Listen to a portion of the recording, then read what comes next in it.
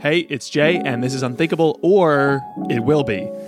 If you missed my last update here, I'm planning to bring back the show consistently, something I haven't done in over a year. Today is one of several episodes I wanted to bring back from the archives that speak to the soul of the group, the soul of what you and I do for our work, and also what we're trying to achieve with the reignition of this show.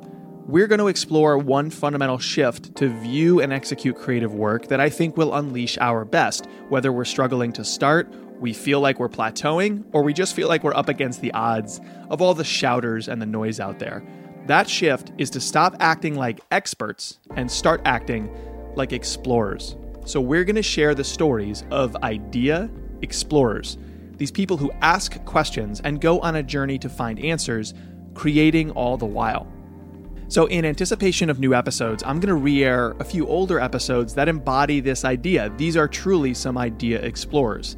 And today's idea explorer is Tim Urban, the creator of the blog Wait But Why, and also the most watched TED Talk on YouTube, among other things. This episode was originally titled Break the Wheel, and it also helped launch my book of the same name.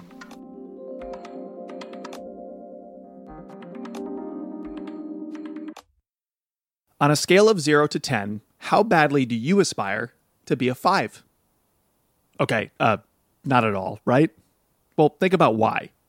Because 5 is average, and nobody aspires to be average. But in this information age or digital age, whatever you want to call it, today, it's just so easy for us to do average work. Whether we measure the growth and return on investment of that work, or we simply seek satisfaction. It's just so easy for us to wind up doing what feels like a 5 out of our 10.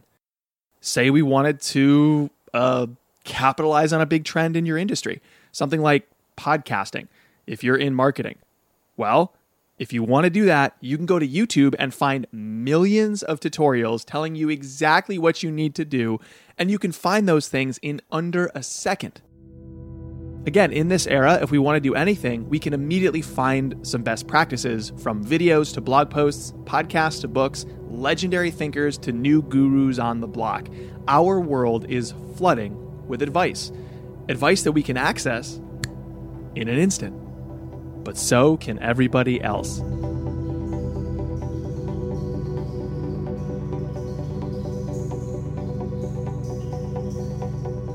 And so too much of our work copies. It blends in. And worse, we think it's as straightforward as following a list of steps from some expert to make what matters. So we remove the self. We're so obsessed with having the answer instead of learning how to find our own. My point is this: it has never been easier to be average.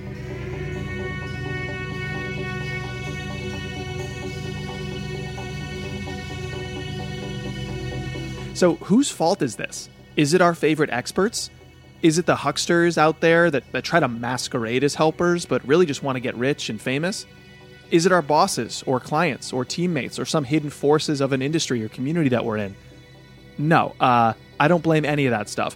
I blame a little creature that lives in each of our heads, the instant gratification monkey. Today, a story and a battle.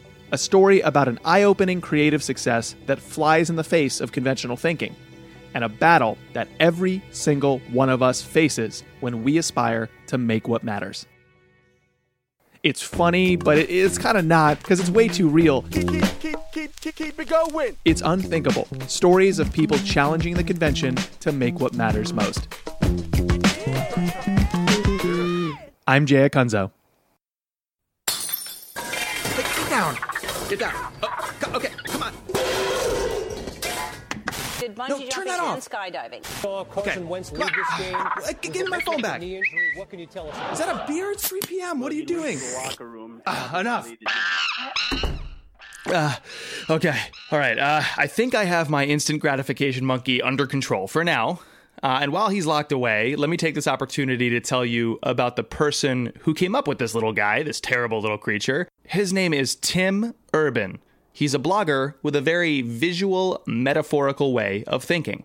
The more I learn about life, the more I think that everyone's unique, yes, but like we're all a little bit like photocopies of lots and lots of other people. So like in terms of, any one characteristic of yours, there are 100,000 other people that have the exact same characteristics. So I basically imagine that I'm writing for like a stadium of Tims, people exactly like me.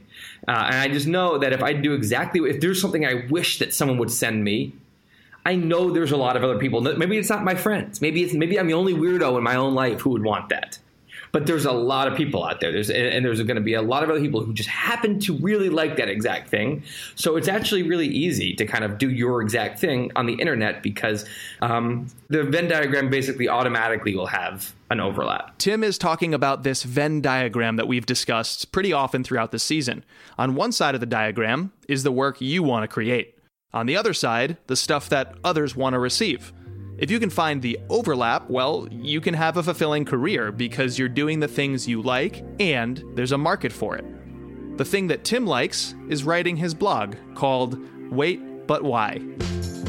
Wait But Why is like indescribably good, says the guy in your ears who's trying to build a career based on, the ability to describe things.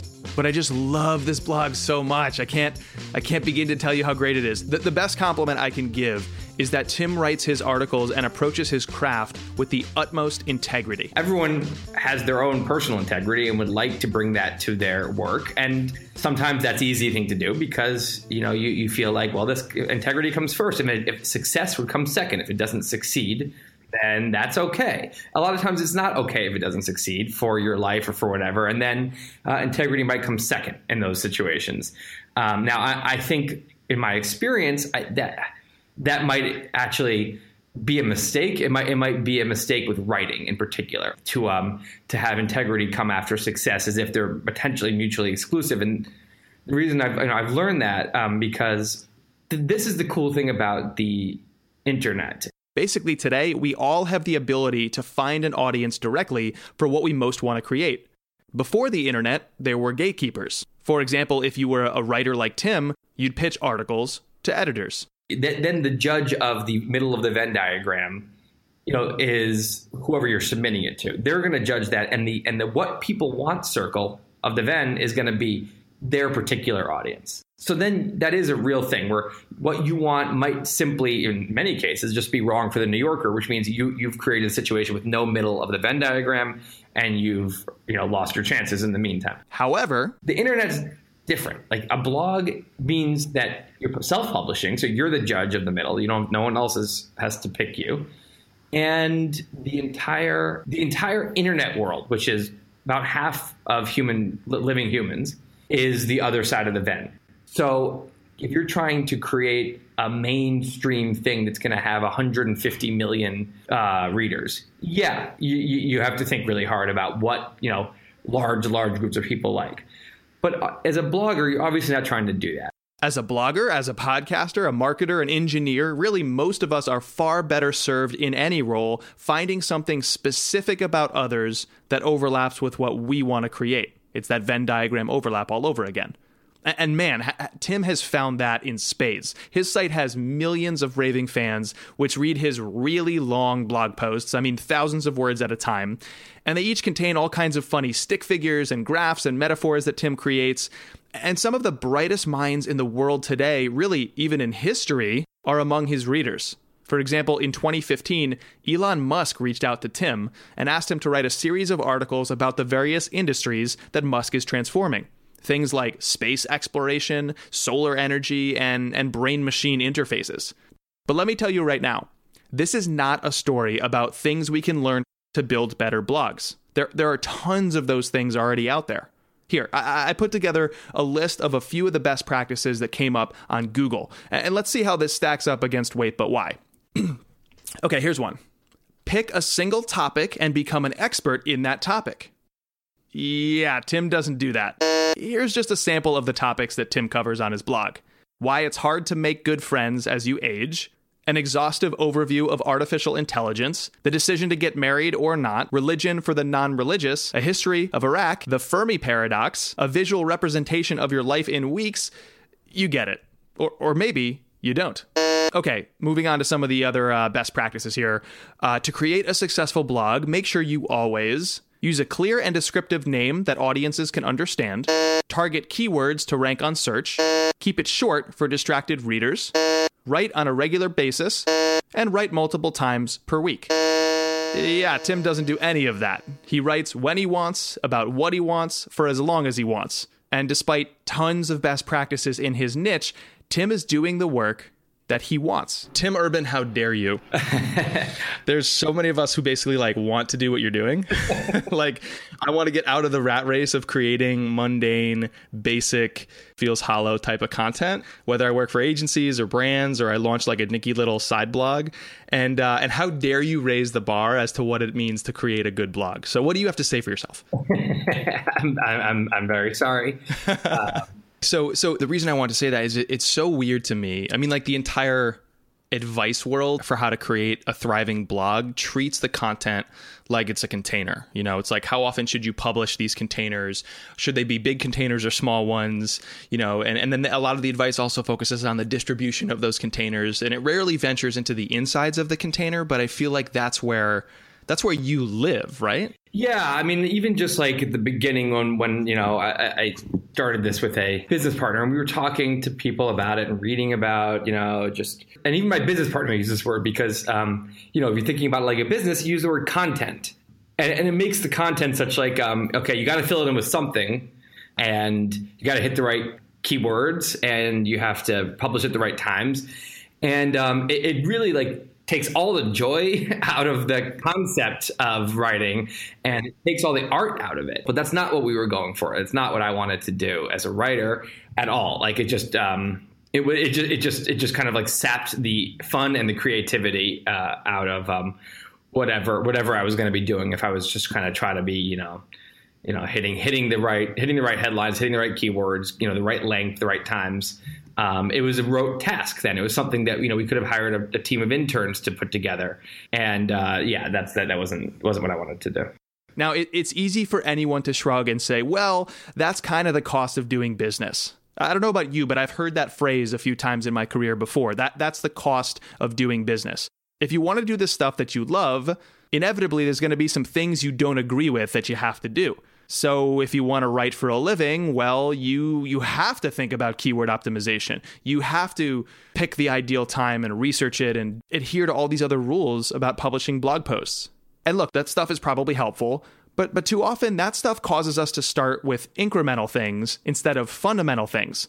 For example, in Tim's world with blogging, there's so much time and attention paid to, say, ranking on search that people end up creating commodities. They start by wondering what will rank and then reverse engineer what they have to say about that topic. And so they wind up churning out more generic stuff. Or to get people to share their articles, they might use a service called Click to Tweet, which uses embeddable tweets that you can click once and it'll send out a tweet on your behalf. But Click to Tweet is the incremental stuff. Creating something worth tweeting, now that's fundamental. When you create anything for a living, it's so easy to agonize over being discoverable that you can forget. The point is to be memorable. I don't want to pick on anyone, but, I don't know, Tech Insider. I mean, if they stopped, well, you have Gizmodo and you have Engadget and you have 20 other things that are, that can replace your tech news. And so I don't think that many people would be necessarily crushed. While if there's something that has, I've read a couple of your, things, Jay, and you have such a unique voice. You have such a sense of humor in your writing, and there's such a There's such a personality there talking to me that that in those cases, I feel like your readers would not be able to just immediately replace you with someone else who might be talking about a lot of the same things, because there's a lot of there's something unique they're getting there, and that's how I felt on this blog, this first blog. The blog he's referring to here is the one that he wrote before Wait But Why. It was a little side project, and that blog never took off in the way Wait But Why did. But it had, maybe, 500 or 1,000 regular readers. And what encouraged me about it wasn't the numbers, because the numbers weren't great. It was that those readers seemed to really, really like it. They commented in ways that made me think that they would email me sometimes. And they got really sad when I stopped. And, to me, I think it's a good sign if one litmus test you can ask if you're creating any kind of art or really any kind of business, any kind of thing for people is if I stopped today, would people be crushed?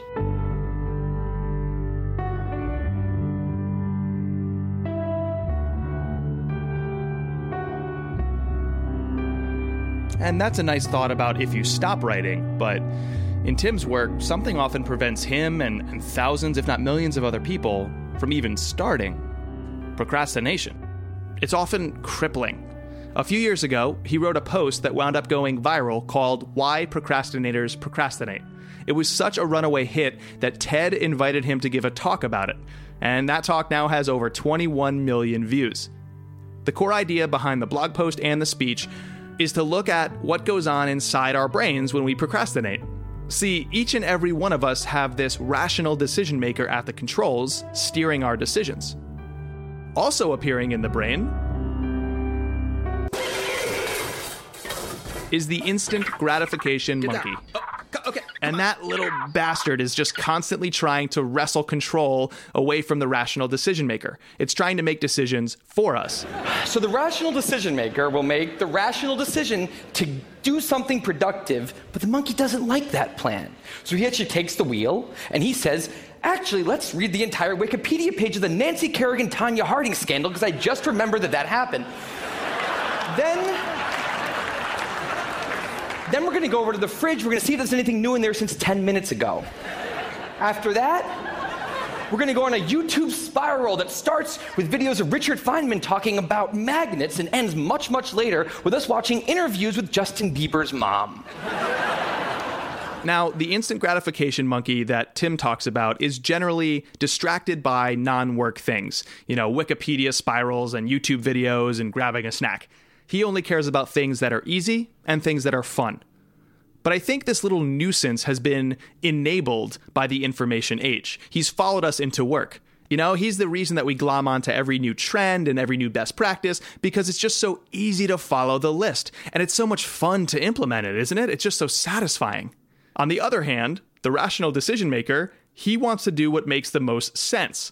And it's rarely sensible to just repeat what we did before without thinking critically. It's rarely sensible to just copy a competitor or follow someone else's list because that's generalized advice for our very specific situation. It makes much more sense to be doing things that are harder and less pleasant for the sake of the big picture, and that's when we have a conflict. This conflict isn't between you and your boss, or you and a client, or you and your budget or industry or peers. No, this conflict is internal.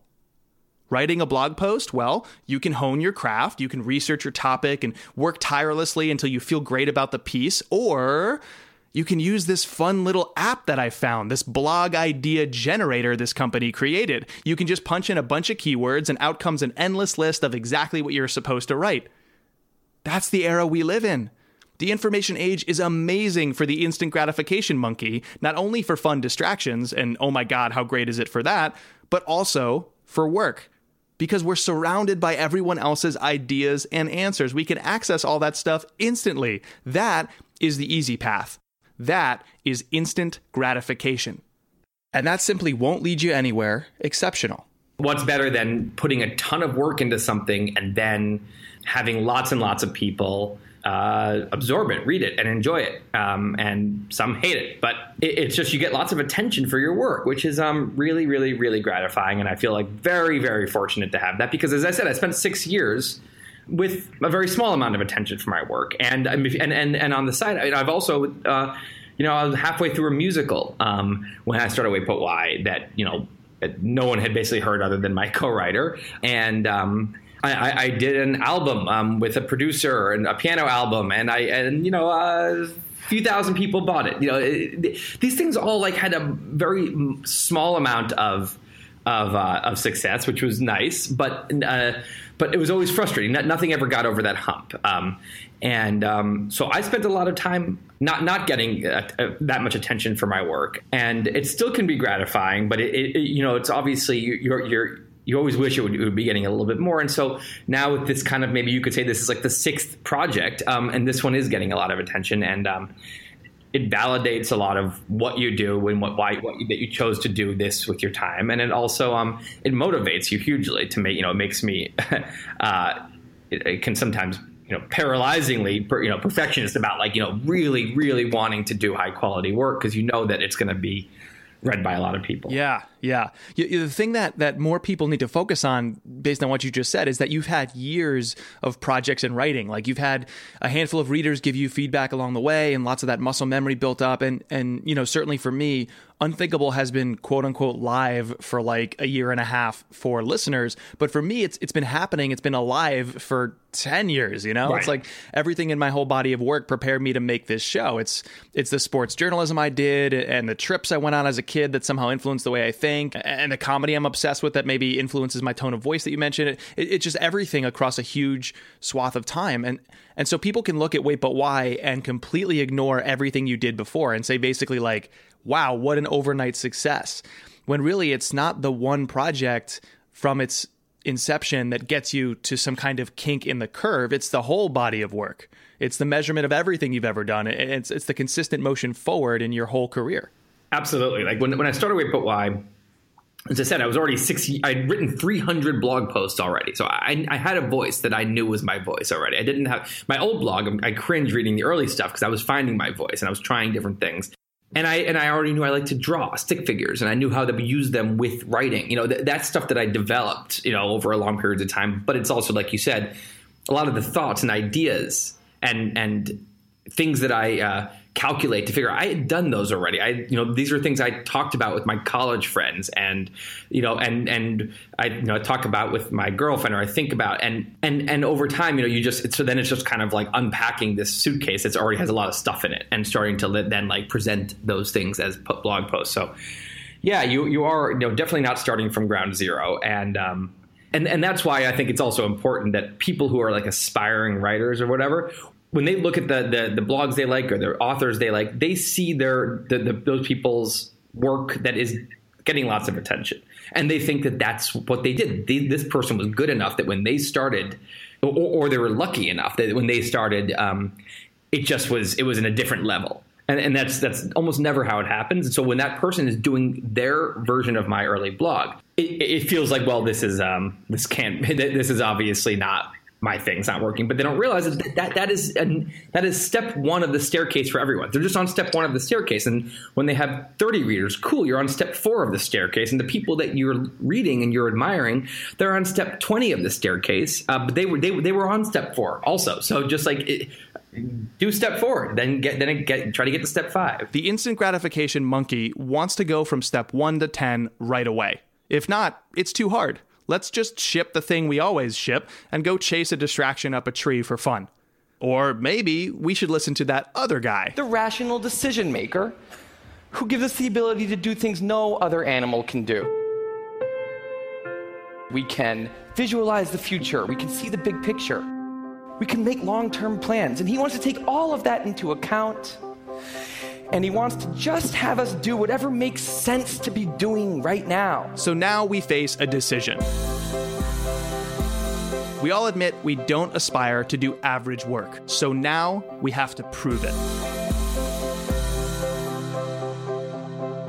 The why game that kids play is what I think we'd all benefit from, just basically saying, why do I think this actually? Or why is the world like this? And then you realize the world is like this, or society believes this because of something that happened in 1860 that doesn't apply anymore. Which is crazy. I know. And it does today when you get older, because you've layered on so much conventional thinking and your kind of person or brain is just sort of like hardening as you get older. It's this constant battle to keep it loose and flexible. Right. Your brain is not wired to stay flexible.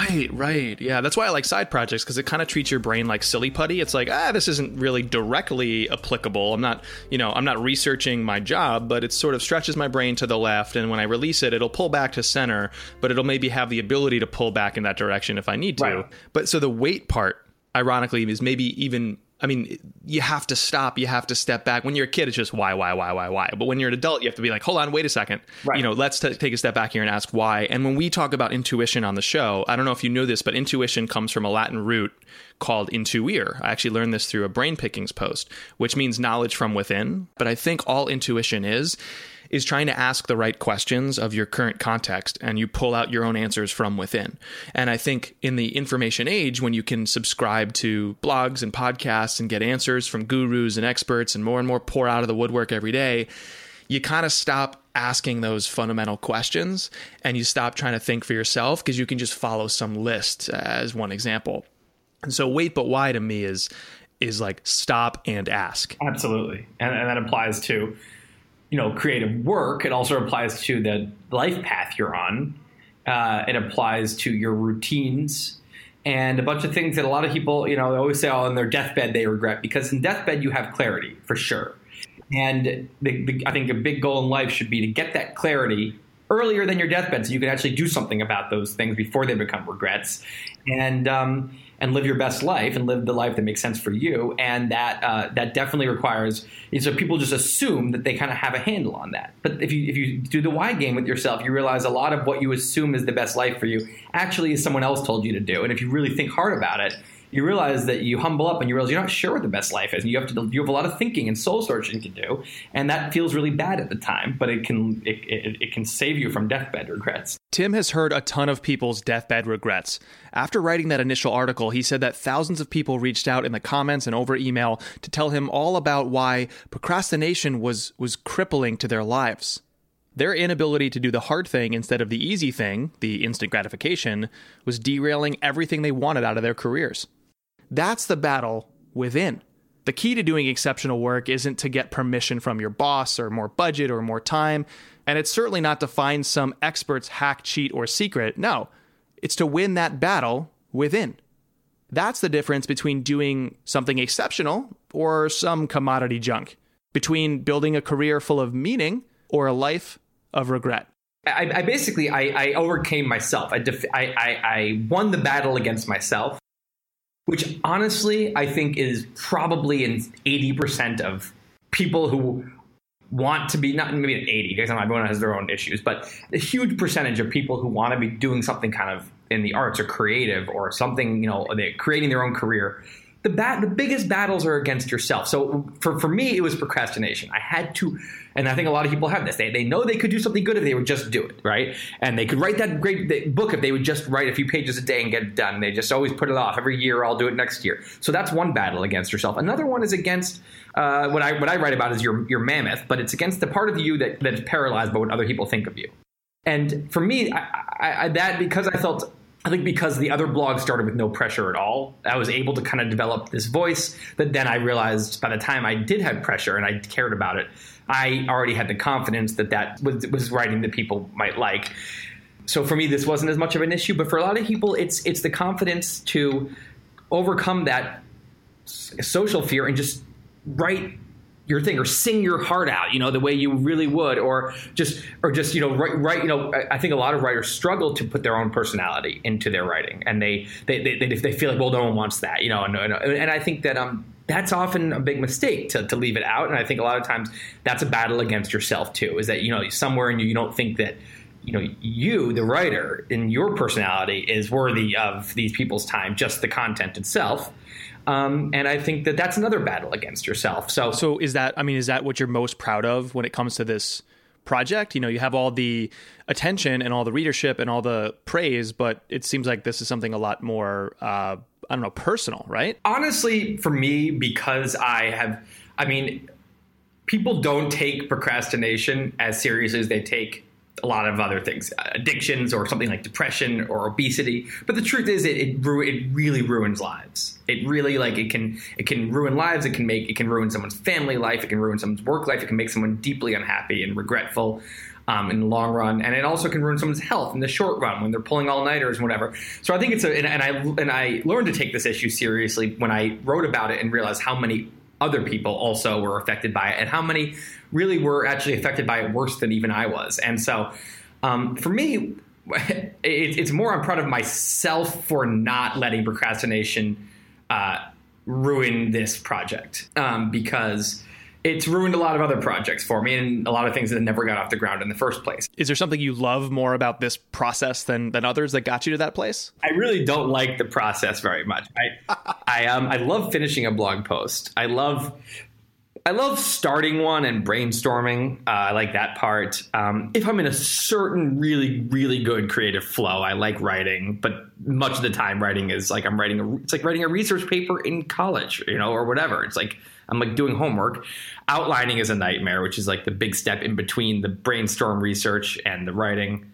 And drawing is usually a slog. I don't like drawing very much either. It's very hard. Wait, hold on a second. Hold on. All these things that I'm saying on my show are that people who kind of nod vigorously when they hear creative advice. It's like, love the process. You're going to go through all these steps. You're on step 4. You got to love the process. You're saying you don't love the process? Actually, my old blog I liked more because there was no pressure and it was much less complicated, much less involved. And I knew if I got a fact wrong, no one would really care. Or someone here, if I get something wrong, I'm going to have 30 people in the comments, 30 experts in the comments saying like, you're an idiot and people shouldn't listen to you. And then like you lose credibility. So first of all, that's a little more stressful. But also they're just such long things that it's like again, there's moments of pure joy, and there's moments of for finishing a post is such euphoria that it makes the whole thing worth it. So I love my job, and I also love what comes along with it. I get to meet really interesting people, and I get to learn professionally. I love learning. I'm extremely curious, which is why the research phase I love, because I basically just spend some time learning or some time thinking. I like that process a lot. But then it gets hard because then you have to take this pile of thoughts, and if you just start typing that out, you're going to have a really boring product. Now it's like, it's like you have to be an architect, and all you have is a pile of metal and wood and nails. Like, what's the design for this house? And for me, that part is just so you can go any direction. So there's no right answer, which is kind of torturous. And it never comes right away. Like I always start outlining and I put a bunch of things in different buckets. I make categories of topic and I just look at it and I always think it's bad at that point. I always think that this is not the right topic. This is not going to be, this is one hell of an internal battle going on right here. But that's what it takes. And then after a lot of work there, something will usually click, and I'll start to, and then I'll have a moment of excitement. I'll say, okay, wait, this is going to be good. If I just do this and this and this, and I tell it as a story like that, okay, and then I get really excited. Then I go start writing, and then I open a blank document or a blank, whatever WordPress thing, and it's the dreaded blank screen with the blinking cursor that I used to hate in school. I'm like, I haven't written one word yet. Here's this empty thing. So that's not fun. And then, again, unless I'm in a very certain mood, then writing can be a joy because I can suddenly get like this.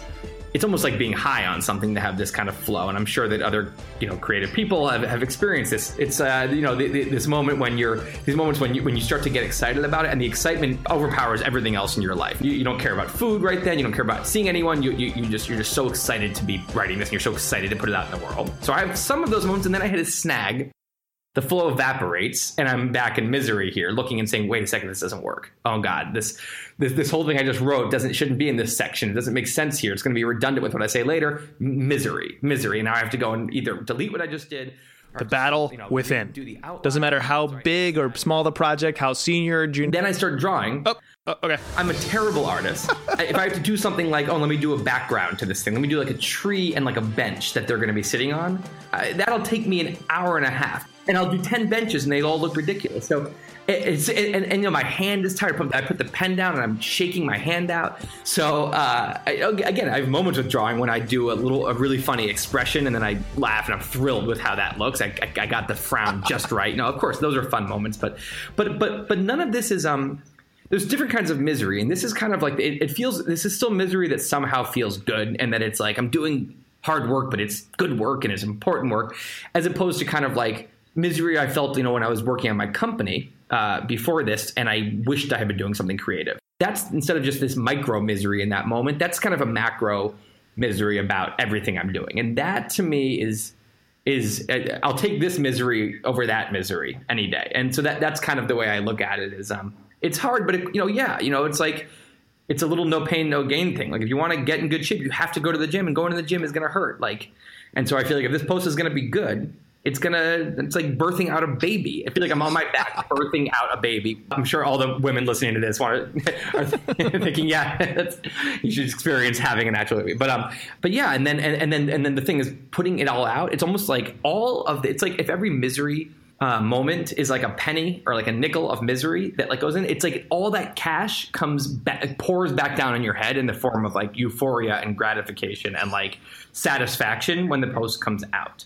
And I know that I'm just putting that money is going to come back to me in a way. So it's like that also makes it tolerable. Yeah. And then, by the way, I want to clarify there. You don't mean actual money. Maybe a little bit, but you don't mean the euphoria in the form of revenue, do you? No money at all. No. Sorry. Yeah, I meant a metaphor. Like, it's like you're putting every drop of misery, you can look at liquid instead. Every drop of misery goes into a bucket, and then that whole bucket pours on your head in the form of satisfaction and gratification and just the relief once you're done.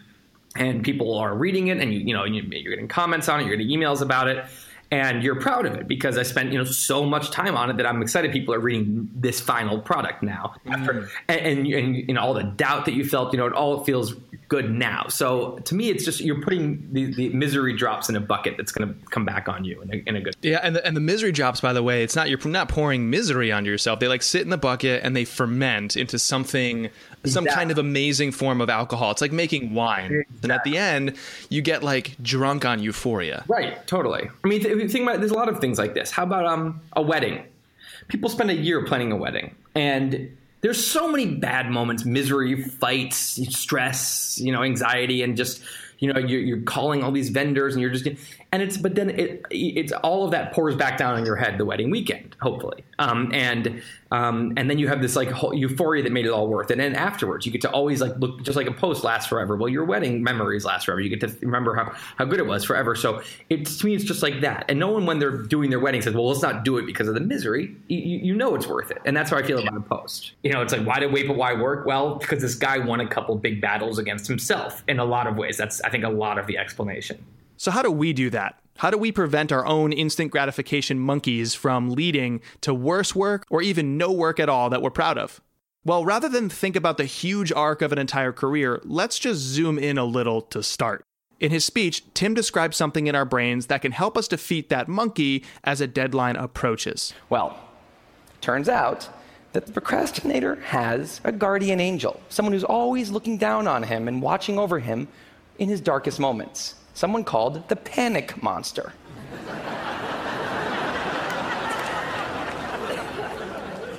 Now, the panic monster is dormant most of the time, but he suddenly wakes up anytime a deadline gets too close or there's danger of public embarrassment, a career disaster, or some other scary consequence. And importantly, he's the only thing that the monkey is terrified of. Now, he became very relevant in my life pretty recently because the people of TED reached out to me about 6 months ago and invited me to do a TED Talk.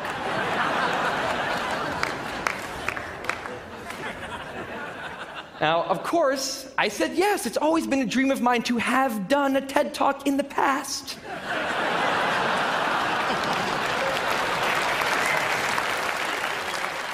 Well, Tim can now say that, so congrats to Tim.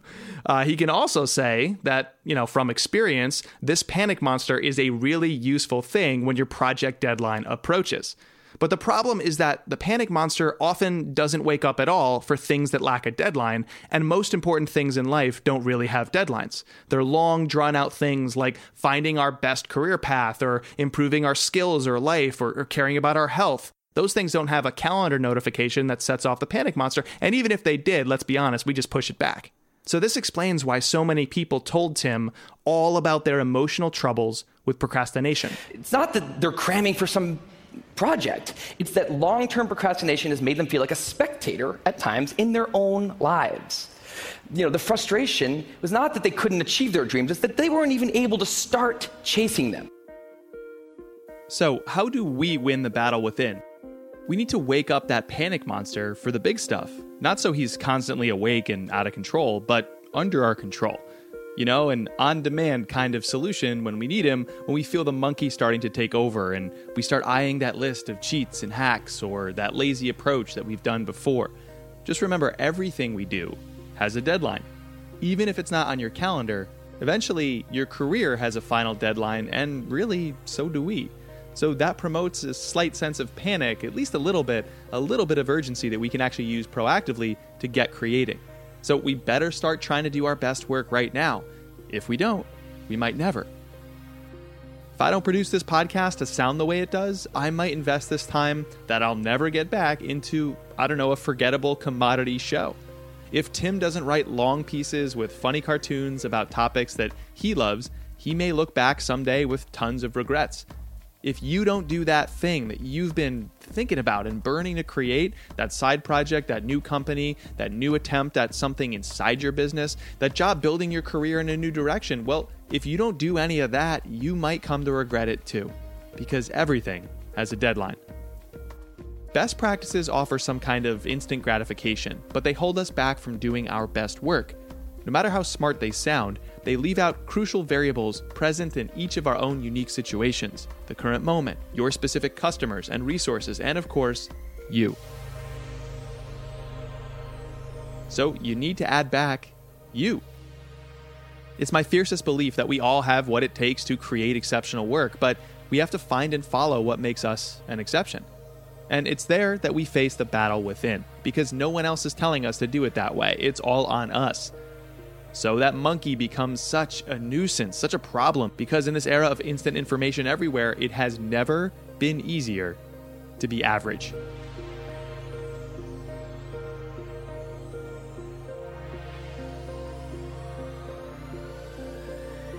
Want to learn to write as exceptionally as Tim does? Well, you can get 16 tips from the top result on Google and 17 from the second. There's an ultimate guide to blogging listed over here and a complete guide to blogging over there. And yeah, I'm actually looking at some real Google search results here to do this voiceover. Don't believe me? Well, here's a list of 40 blogging tips from FreshSparks and 100 tips from HubSpot. Yes, that's right, 100 tips in one blog post, all to get you blogging better. There are 100 podcasts about blogging and 6,000 books about it on Amazon. So how often should we publish our posts? How long should they be? And what tools should we use? And how do you grow it and optimize it and promote it? And oh, by the way, this is all just for one tiny project we might want to do at some point in our entire careers. Now, hold on a sec. There's an expert here saying blogging is dead. No, wait a sec, this other guy is saying writing is dead. Well, somebody should have told all these writers, because now apparently it's the visual web. Wait, it's all about gamification. Hold on, here comes the social web, and now podcasting. It's the era of video. Don't forget about experiences, Snapchat, Instagram stories everywhere, TikTok, Clubhouse, and you're supposed to care. AR, VR, ML, AI, enough. Endless trends and best practices that are all just spokes on a wheel. First one is on top, then another, and on this wheel spins. But nobody has ever best practiced their way to doing anything exceptional. So look, I'm not saying reject all best practices. I'm not even saying ignore the trends. What I am saying, in this world of infinite advice, infinite possibilities, is maybe the most important skill we need to learn to develop is how to vet all that information. Instead of blindly following the person with the most followers or the precedent, all these things that we're supposed to do, that we're told you should do or have to do, they're just possibilities, potential places to start. As for what you should do, well, the answer is always, it depends. It depends on you and your situation. Finding best practices is not the goal. Finding the best approach for you is. Yes, it's never been easier to be average. And if you'd like to be average, follow the best practice. But if you want to be exceptional, craft your own.